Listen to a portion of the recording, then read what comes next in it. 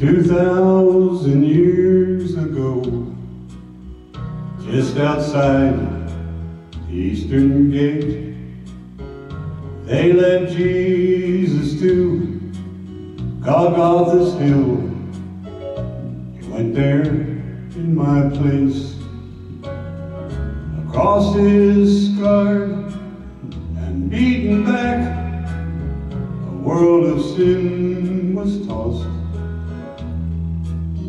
They nailed him to that rugged tree where the timbers cross. That old rugged hill became a battlefield where the war for the souls of men was fought. And as the battle raged, death, hell, and the grave, they lost, and victory hung where the timbers cross.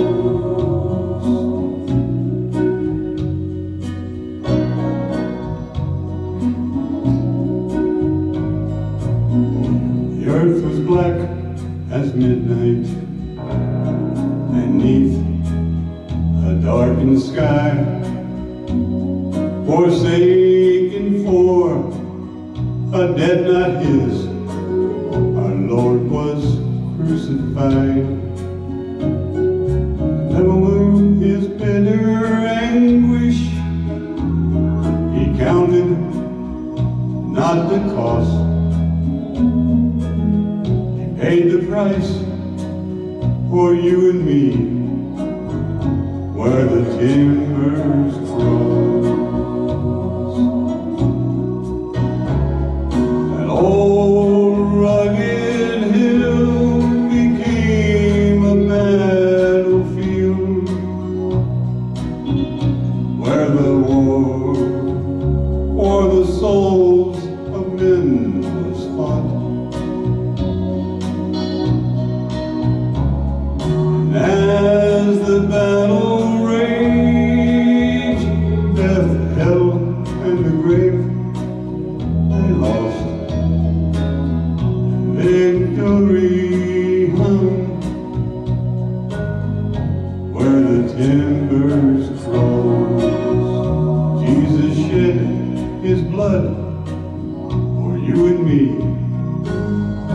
where the timbers cross.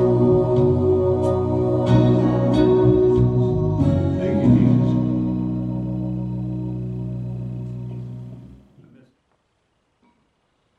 All right, good morning, church. Happy Palm Sunday to you, and I pray that this morning, as you join us online for worship this morning, that it's an encouragement to you with the specials we have and the message Pastor Scott's bringing. This morning being Palm Sunday, we wanted to make sure that we were able to introduce some form of corporate worship. Throughout the Bible, we can hear time and time again from Old Testament really to eternity future, the importance of singing in the Christian's lives.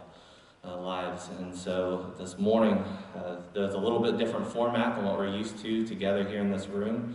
And it's a little different for me to be playing in a room where there's nobody really but me.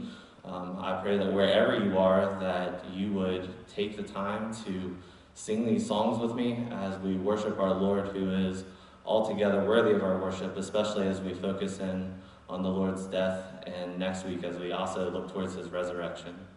We're going to sing Man of Sorrows and My Living Hope.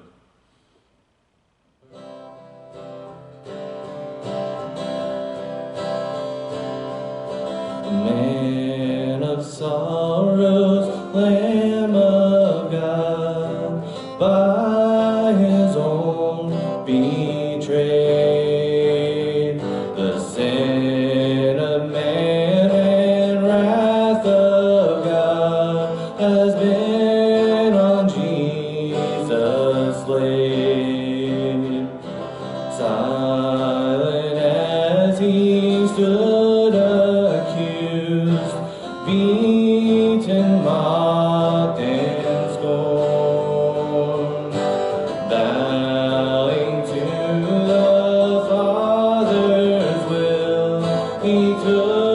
took a crown of thorns. Oh, that rugged cross, my salvation, where your love poured out over me. Now my soul cries out, hallelujah, praise and honor unto thee.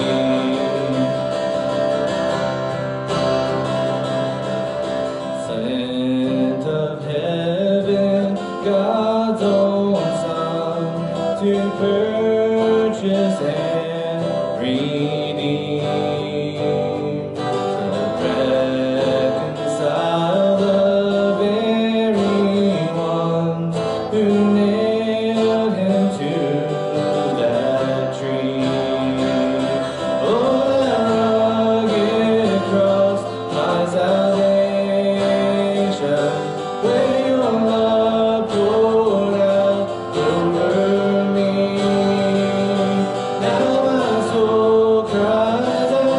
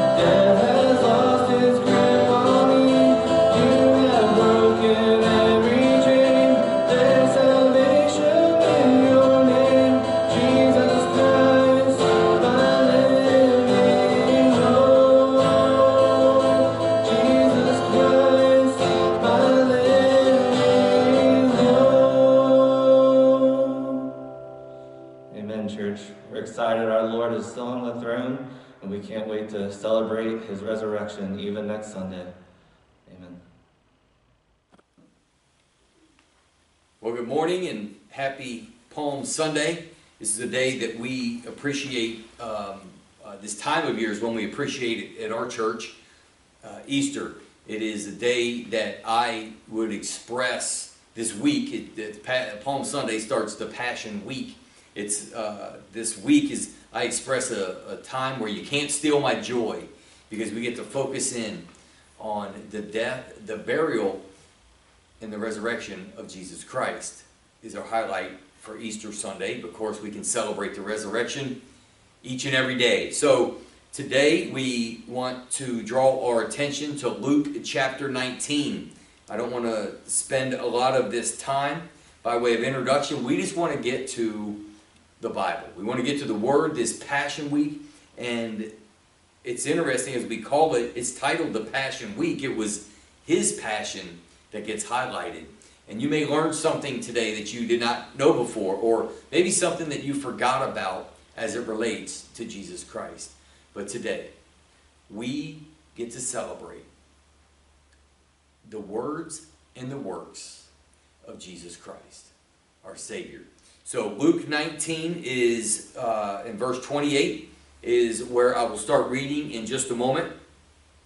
Though the date is debatable a little bit, most Bible scholars agree that Jesus, his triumphal entry into Jerusalem, was around April 3rd, 30 AD.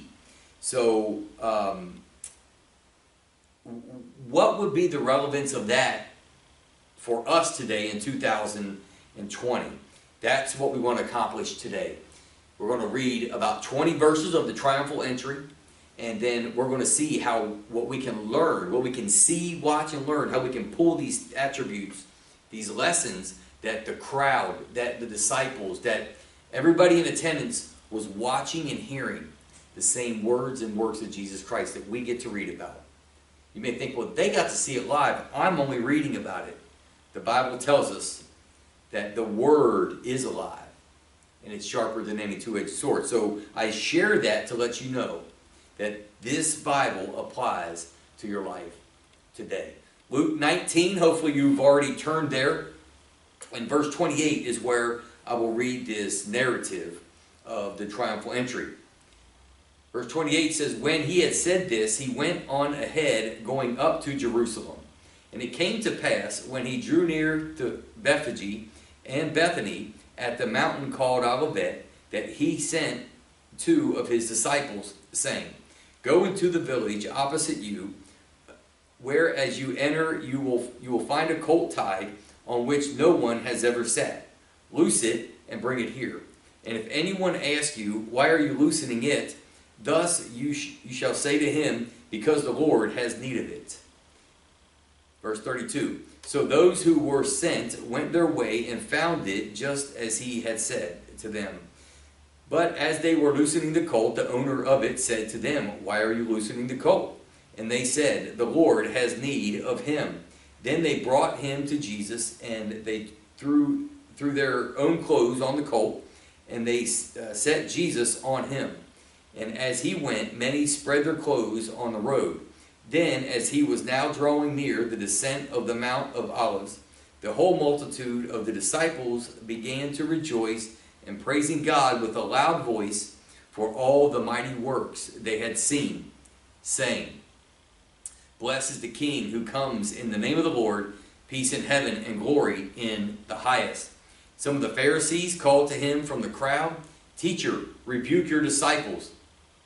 But he answered and said to them, I tell you that if these should keep silent, the stones would immediately cry out. Verse 41. Now as he drew near, he saw the city and wept over it, saying, if you had known, even you, especially in this day, in this your day, the things that make for your peace, but now they are hidden from your eyes. For days will come upon you when your enemies will build an embankment around you, surround you, and close you in on every side, and level you and your children within you, to the ground, and they will not leave in you one stone upon another, because you did not know the time of your salvation. Then verse 45 through 48. Then he went into the temple and began to drive out those who bought and sold in it, saying to them, "It is written, my house is a house of prayer, but you have made it a den of thieves." And he was teaching daily in the temple, but the chief priests and the scribes and the leaders of the people sought to destroy him, and were unable to do anything, for all the people were very attentive to hear him. Let's bow. Dear Lord, we ask today that you would bless the reading of your word, that you would make it come alive to us. It would be living. It would be everything that the word describes it to be. It would be our bread. It would be our daily bread. It would be what we need to sustain us, our essentials. May we find today in your word. Speak to us. Feed our souls. Give us hope and encouragement like only you can.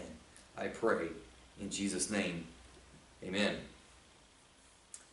Well, let's look at this a little bit. You may be a little nervous right now thinking, well, he read 20 verses. How long is he going to ramble on? My goal is not to ramble on today, but to share this narrative, this real live event of the Passion Week. Today's Palm Sunday. Next Sunday is Easter Sunday.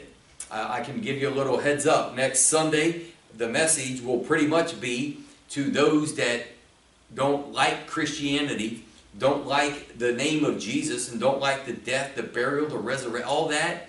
They want anything to do with it. All you have to do to discredit Christianity is prove the resurrection never happened. That's going to be the premise of next week. All you have to do is prove that the resurrection didn't happen. But today, this Passion Week, I want you to follow along in a timeline. What is the timeline? Well, today being Sunday, the first day of the week, I want you to consider tomorrow on Monday. Whatever you find yourself doing about what was Christ doing on the Passion Week on Monday. Maybe on Tuesday, what was Christ doing on Tuesday? Wednesday doesn't give us a whole lot, but we'll see a little bit of what happened on Wednesday. How does that translate? What's the purpose? Why are we doing this? So that Easter doesn't become a one-time-a-year celebration. It's an everyday-a-year celebration. This is the apex of Christ's secret ambition to come. His death, his burial, and his resurrection for you was his heart's desire. Well, some high points I want us to look at through these scriptures. One lesson for us is that we see that we still have to follow the shepherd. We have to allow him to lead from the front. I don't know if you've ever played Follow the Leader before, but to play Follow the Leader, you actually have to have a leader. You can't play Follow the Leader and be the leader and follow where the direction may take you. We still have to allow the shepherd to lead from the front. In verse 28, it says, when he had said this, he went on ahead, going up to Jerusalem. A lot of times in the Bible, it's not the big words that we overlook. Sometimes it's the little statements or the little words. Verse 28, he went on ahead. Jesus knew exactly where he was taking them. He knew exactly what would transpire. He knew exactly what would be said as well. Many times we get in a hurry and we want to jump ahead of God. I think we're all learning a lesson right now in our personal lives, in our families, in church. That we're learning a lesson on patience. We're learning a lesson on control. If you are a person like me who you like to be in control of things perhaps, all of a sudden you find yourself in this pandemic, we see how little control we have of anything. Here's a great example where Christ went on ahead of them as a child of God, as a believer. You never want to attempt to get ahead of him. The truth is you can't. You can't get ahead of him anyways. He's omnipotent, omniscient. He knows he has a way of having us get in line where he would have us to be for his glory and of course, for our good. Well, the disciples, they would have prevented a lot of what Jesus said and a lot of what Jesus did. At this point, he's 3 years into his public ministry, and they would have done things perhaps a little differently. But when Christ chose those disciples, he knew exactly what he was getting. He knew all the personalities. He knew the Peters. He knew the quiet ones. He knew the loud ones. He knew the Andrews that would always want to pull other people in. He was willing to work with a mixed group, a ragamuffin group of men, and make something beautiful out of their lives. Second thing we see is that being a disciple still requires obedience. Now you may be thinking, Pastor Scott, you shared 2 points that really haven't been all that profound. No, they're not that profound. But you're blessed when you obey. We still have to allow the shepherd to lead from the front. Let him lead. Is he leading your life? Are you following the mandates of his word? That's how he leads us. And 2, being a disciple still requires obedience. You still have to follow. We're reminded that the gospel message isn't just a suggestion. It's not just an idea for something for us to ponder. It is a command to be obeyed. We're to obey the gospel message. Well, verse 32, as we sneak down in this narrative in Luke 19, we see that, so those who were sent went their way, and they found it just as he said. Now imagine that. Jesus telling them to do something, and then when they get there, an amazement that it actually happened the way he said it would. Well, he's our Savior. What you notice about these men is they didn't rethink or come up with a better plan. They just simply followed. We think of the disciples when they he first met Peter, and he said, drop your nets and just follow me. And they dropped their nets and followed him. We aren't naturally wired, I think, just to simply trust and obey. I don't think it's within our makeup as human beings to do that. Also, we like to give in even to resistance. But I want you to think about this, that the disciples, they didn't make excuses here. They didn't pout, and they didn't whine. Now I'm going to say that again, and I'm going to give you some Old Testament examples here. The disciples, a follower of Jesus Christ. By the way, the word disciple and follower is used more in the New Testament than the word Christian. We're to follow. We're to be a learner of him. And this takes place each and every day. But it says that, or we know that the disciples didn't make excuses. They didn't pout. Men, we have a tendency to pout. Now, we do it differently. We don't do it perhaps like a 4-year-old, but we pout in our own way when God doesn't respond or reply the way we think that he should. Whine. We get whiny and when we don't get our way, or sometimes we just doubt. The disciples didn't do that in this situation. And let's think about the Old Testament men, the patriarchs of the faith, if you will. Think about Noah. When God gave him that clear command, and he knew it, he just did it. By the way, we're to follow by faith. You're not following and obeying the mandates of our Lord Jesus Christ. He's not going to always show you the outcome. If we knew the outcome, where would the faith even come in? We know that the Bible tells us to live without faith. It is impossible to please him. Not you might could, but it is impossible is the word. Think about Noah. The command was given. He didn't come up with a better plan. He didn't make excuses. He didn't pout. He didn't whine. He didn't doubt. Think about Abraham. These were men that just simply followed. They did. We see the examples of women in the Bible as well.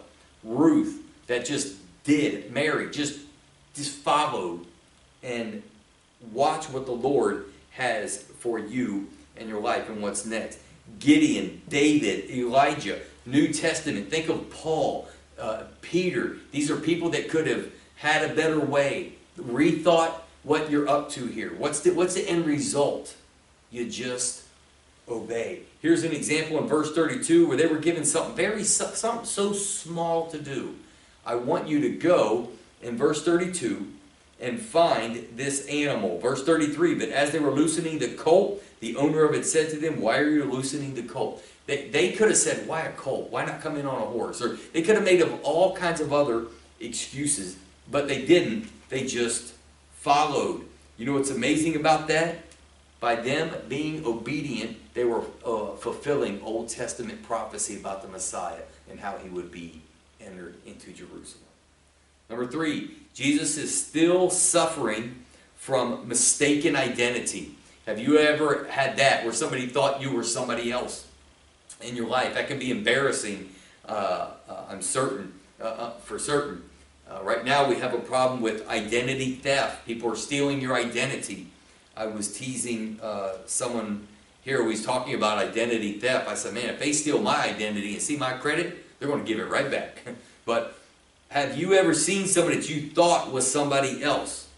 Right? Jesus is still suffering from mistaken identity. Verse 37 and verse 38, it says, then as he was now drawing near the descent on the Mount of Olives, the whole multitude of the disciples began to rejoice in praising God with a loud voice for all the mighty works that they had seen. Verse 38, what were they saying? They were saying, blessed is the King who comes in the name of the Lord, peace in heaven and glory in the highest. The people were praising and shouting his kingship in verse 38. But they were lying, ultimately, is what they were doing. They were lying. They were giving lip service. It's Palm Sunday today. Next Sunday's Easter.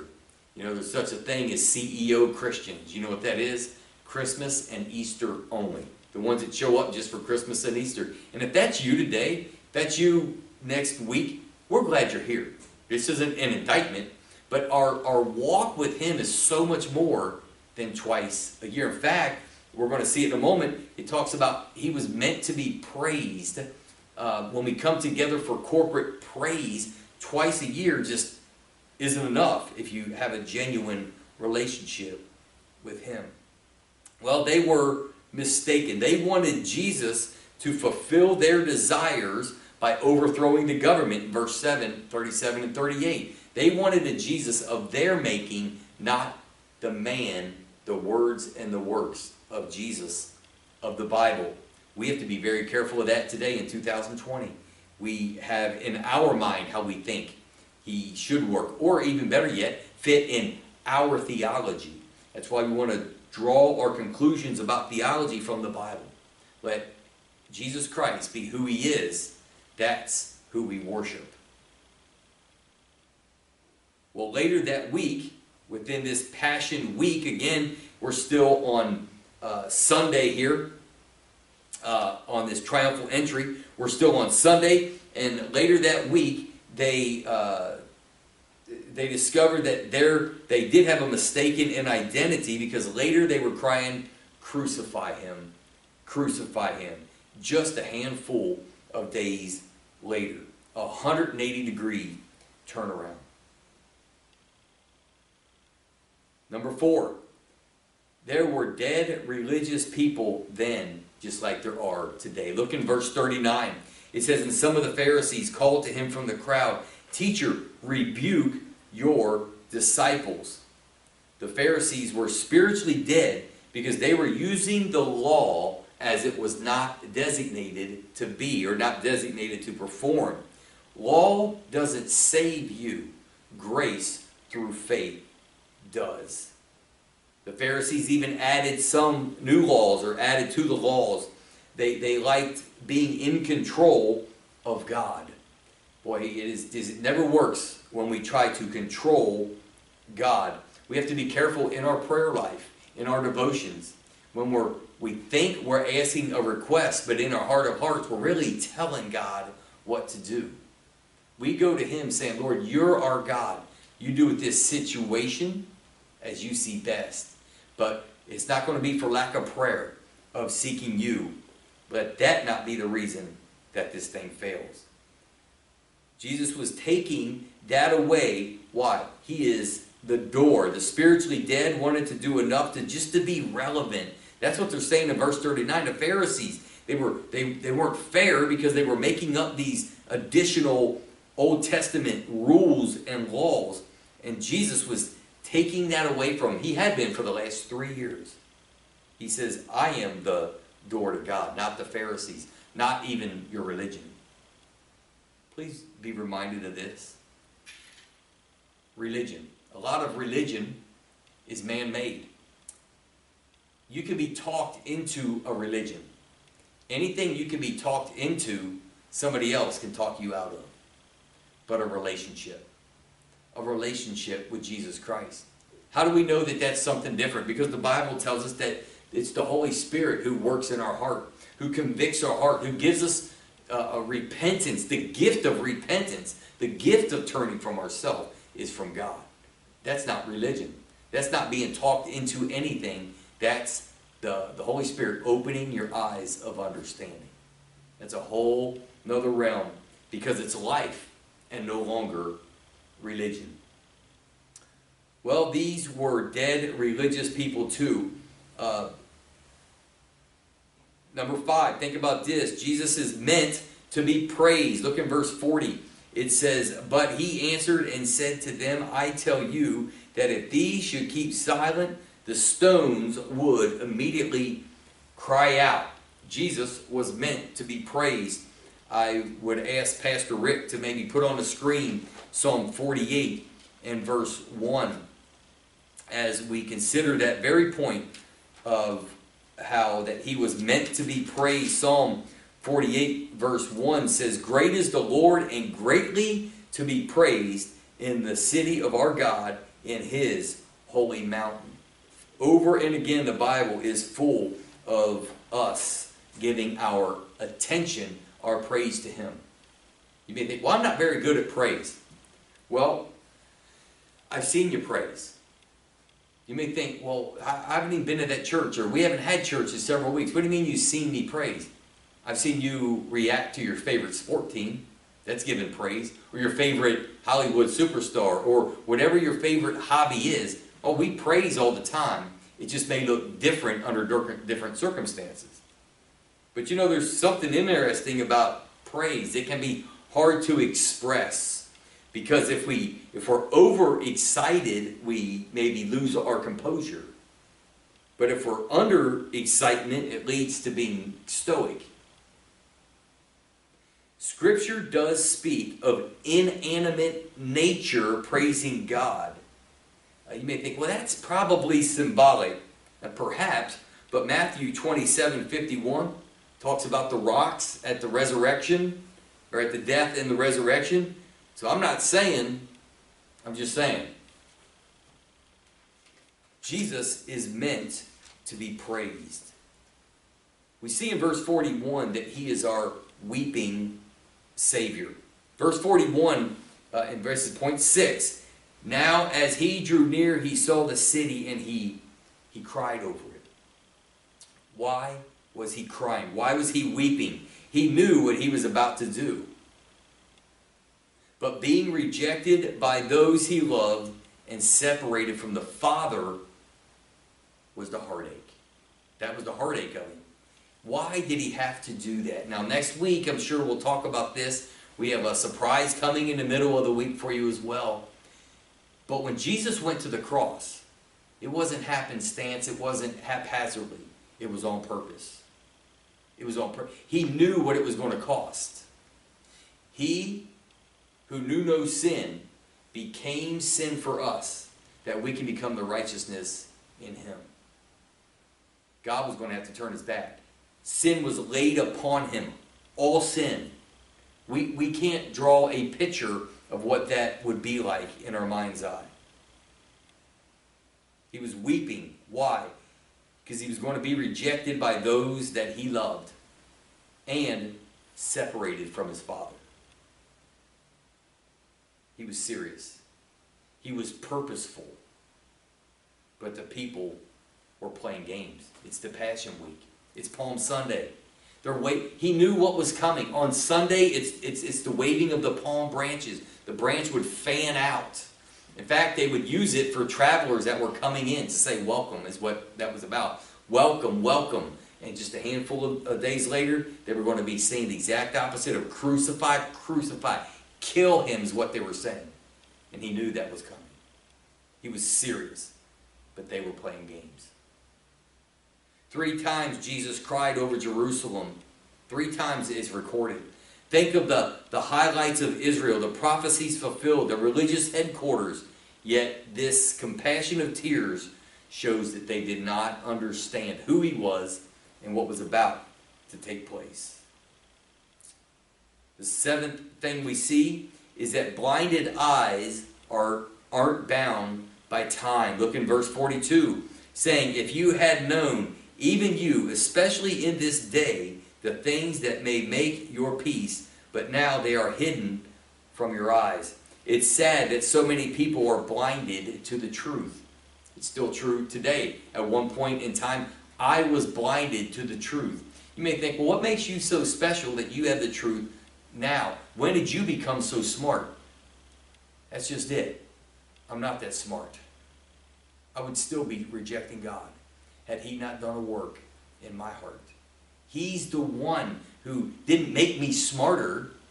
He convicted my soul. He convicted my spirit to where I saw the truth of the gospel message. The A, the B, and the C. The simple message that was hard for me to embrace. It was hard for me to say no to my sin and say yes to him. It was hard. Some people say, well, it's easy for me. Maybe. I would really ask you to question and review your repentance, but I was blinded. I was blinded.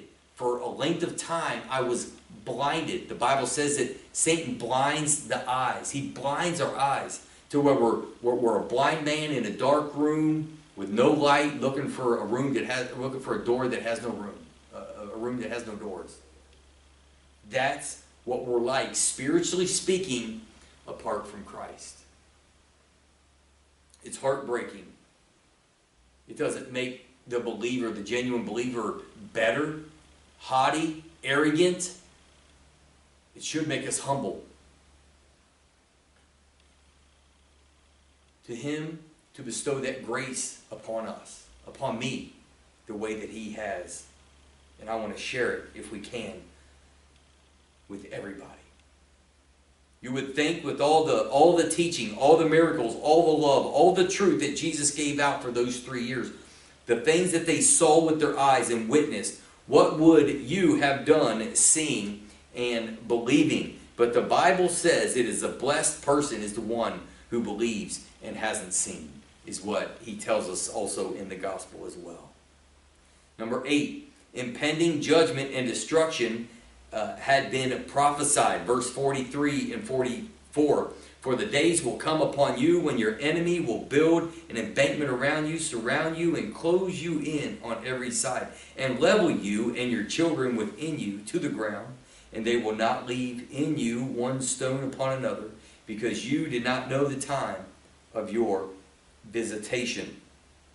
In a couple of these verses, there's just 2 simple points. There's a lot we could unpack there, but consider this, that's exactly what happened in 70 AD to Jerusalem some 40 years later after he spoke these words. His prophecies are always true. How many here know that the book of Revelation is true as well? It's very true. Point number 9. What made Jesus mad then still makes him mad today? Now, I use the word mad. The proper definition here would be righteous indignation. But what he does is he goes into the temple. And remember, he just became the King of the Kings. Blessed is the King who comes in the name of the Lord, and he has his chance. He has the platform now. All this time, the disciples are saying, now is the time. Let them know who you are. And what would Jesus say? Now is not the time. My time has not yet come. The time has now come. This is the weak. He can use pragmatic skills here, and he can gain a following. But we see him always being truthful and doing the opposite. He goes into the temple, we see. In verse 45 and 46, he went to the temple and he began to drive out those who bought and sold in it, saying to them, "It is written, my house is a house of prayer, but you have made it a den of thieves." Righteous indignation. This is the second time that he did this. He was angry, yet he did not sin. And he's quoting Isaiah 56 and verse 7. Listen, the same is true for Cross Point Baptist Church. You're going to hear Pastor Rogers talk about the last couple of weeks we've been working hard to have our online giving set up. We hadn't had that to this point. There's reasons for that, but Cross Point Baptist Church is to be a pillar of truth, not a tower of money. Money doesn't motivate us. We're to be a pillar of truth. Consider this, he is still the perfect Savior, verse 47 and 48, as I draw a conclusion here. And he was teaching daily in the temple, but the chief priests and the scribes and the leaders of the people sought to destroy him, and were unable to do anything, for all the people were very tentative to hear him. He's still the perfect Savior. After all this time, he's as close and as real today as he's ever been. Do you have eyes to see and ears to hear? Are you humble enough to receive? The name Jesus can strike peace, calmness, or it can strike discord, anger, and fear in people. The leaders wanted to destroy him, and Jesus went into their backyard with his message of salvation. See, the other aspect about Jesus, the Jesus we can't ignore, is that he was a manly man. He was when he was speaking the truth, he spoke it firmly, but in love. He drove these people out. Drove even the intention of what they were doing was sinful. It wasn't, I'm mad today. There was a purpose. There was a judgment that was happening. We forget this about Jesus. In a day when churches like to have Jesus all about love. All about love. He's the perfect balance, because with love also will come judgment. He judges. He judges. Read Revelation. He will judge. Well, the opposite happens in verse 48. Usually the people were afraid of the leaders. This time, the leaders were afraid of the people. And that's the power of truth. Well, Palm Sunday today. I want you to think about this timeline, if you will, as you move to Monday, Tuesday, Wednesday, and I'm going to have Brad in a little bit come up and tell you about Thursday a little bit. Sunday was a triumphal entry into Jerusalem. We just covered it. Every one of the four Gospels cover the triumphal entry. This is just Luke's, part of Luke's. How he came in this week. So today I want you thinking about this as this day continues on. Tomorrow, you may want to write this down. I don't have to pause. You can hit pause right where you are. Is when he cleansed the temple in Jerusalem that we just covered a little bit here. That's what would have happened on Monday. He cleansed the temple. On Tuesday, Jesus is challenged and he foretells the judgment and Mary anointing. That would have happened on Tuesday. And then Wednesday, there's not a lot of information on Wednesday. The only thing we really see is Judas, he bargains with the leaders to betray Jesus Christ. In this bird's eye view of the Passion Week, we are reminded of the relevance of these events and the application. That's our Savior. That's why it's important. You may think, well, I'm not a member of your church. I don't know how this works. Are you a believer? Because anytime we can get together and talk about Jesus Christ, that's our Savior. We're going to guard who Jesus is, the Jesus of the Bible. And we're going to get excited and be in awe of him. You can't be in awe of him if you don't know who he is. The application is we get to know him today. We get to know more of his heart and his mind. We must let him lead. We must be obedient to him. We must know who he is. We must be aware that there are spiritually dead people all around us, the walking dead. Jesus is meant to be praised. We know that he mourned over his people. We know that people are blinded, including Christians. The gospel message also isn't a one-time event. It's to be lived out. Not that you have to live it out, but that you get to live it out. He gives you, he empowers you to live a life that is well-pleasing to him. And it's a win-win. There's no lose. And Jesus deals with everything and is still the perfect Savior. By way of conclusion, this morning I want to close us in a word of prayer. But I realized over the last, this is our third week now of recording, that we aren't able to have a time for you to come and pray. I've even noticed we haven't prayed that much, and it's kind of peculiar to pray over like this. But my wife and I have started something, and we hope to see you soon. And that is, we've been driving to driveways and just praying for people at their houses. We're praying for you. But your application is this. Do you need one of your leaders? Do you need a pastor? You need a Life Point Bible Study Group leader that you can lean on. You have access to them. You can phone conversation. You can do any means that you guys can connect with. But we're here for you. Why? Because we want you to take that next step of faith. We want you to grow in that walk. We want you to understand who he is and let him live out in you. And we offer Jesus Christ to you today. So next week when we come and meet, it's all about celebration. It's all about the celebration of the resurrection. Let's bow for prayer. Lord, thank you for loving us today and being our God. We want to give our focused attention to you, Jesus Christ. The simple name of Jesus. It really does cause peace and grace and comfort. In some, it really does cause other people to get angry. Lord, I don't know why.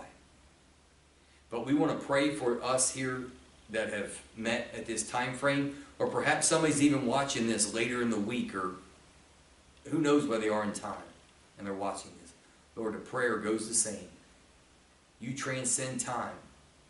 You transcend all of our hang-ups.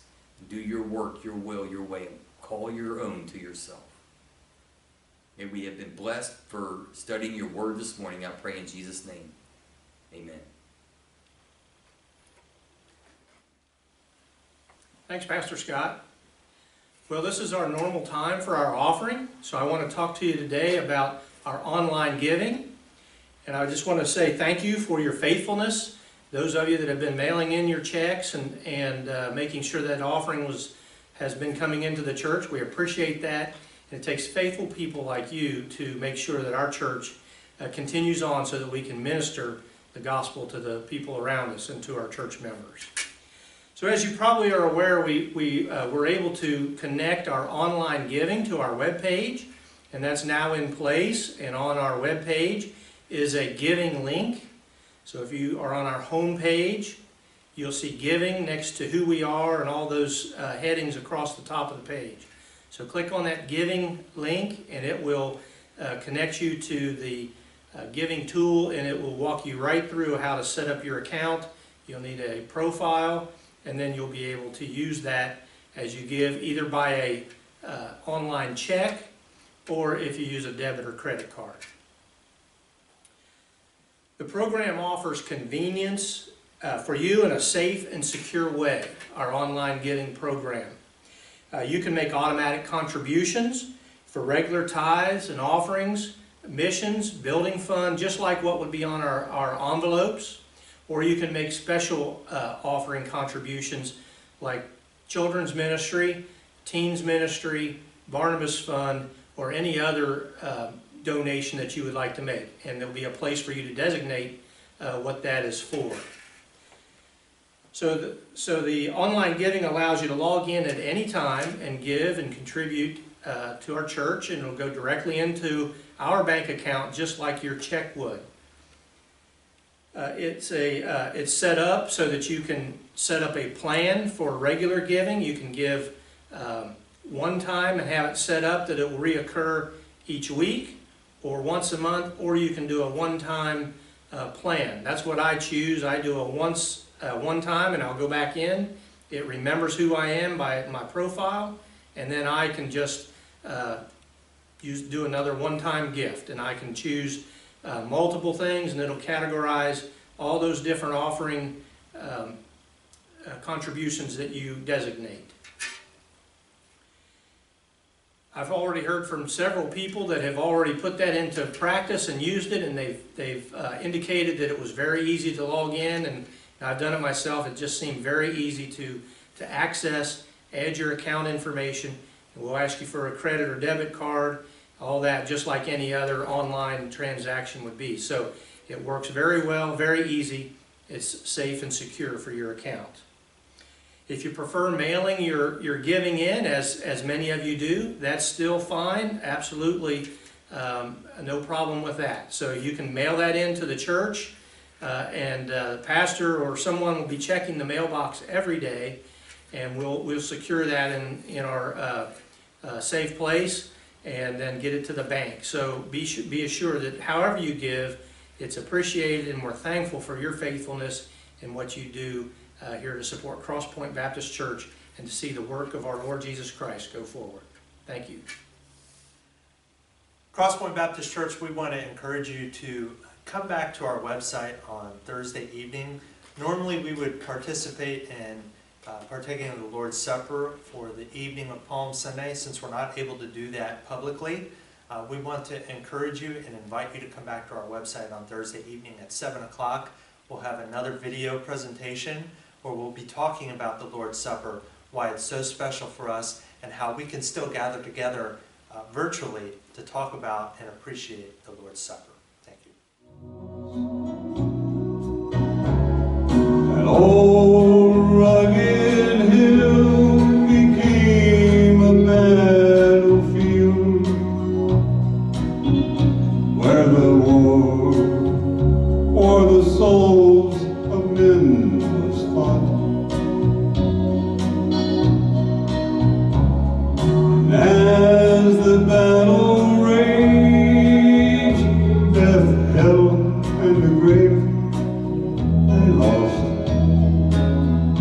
Victory hung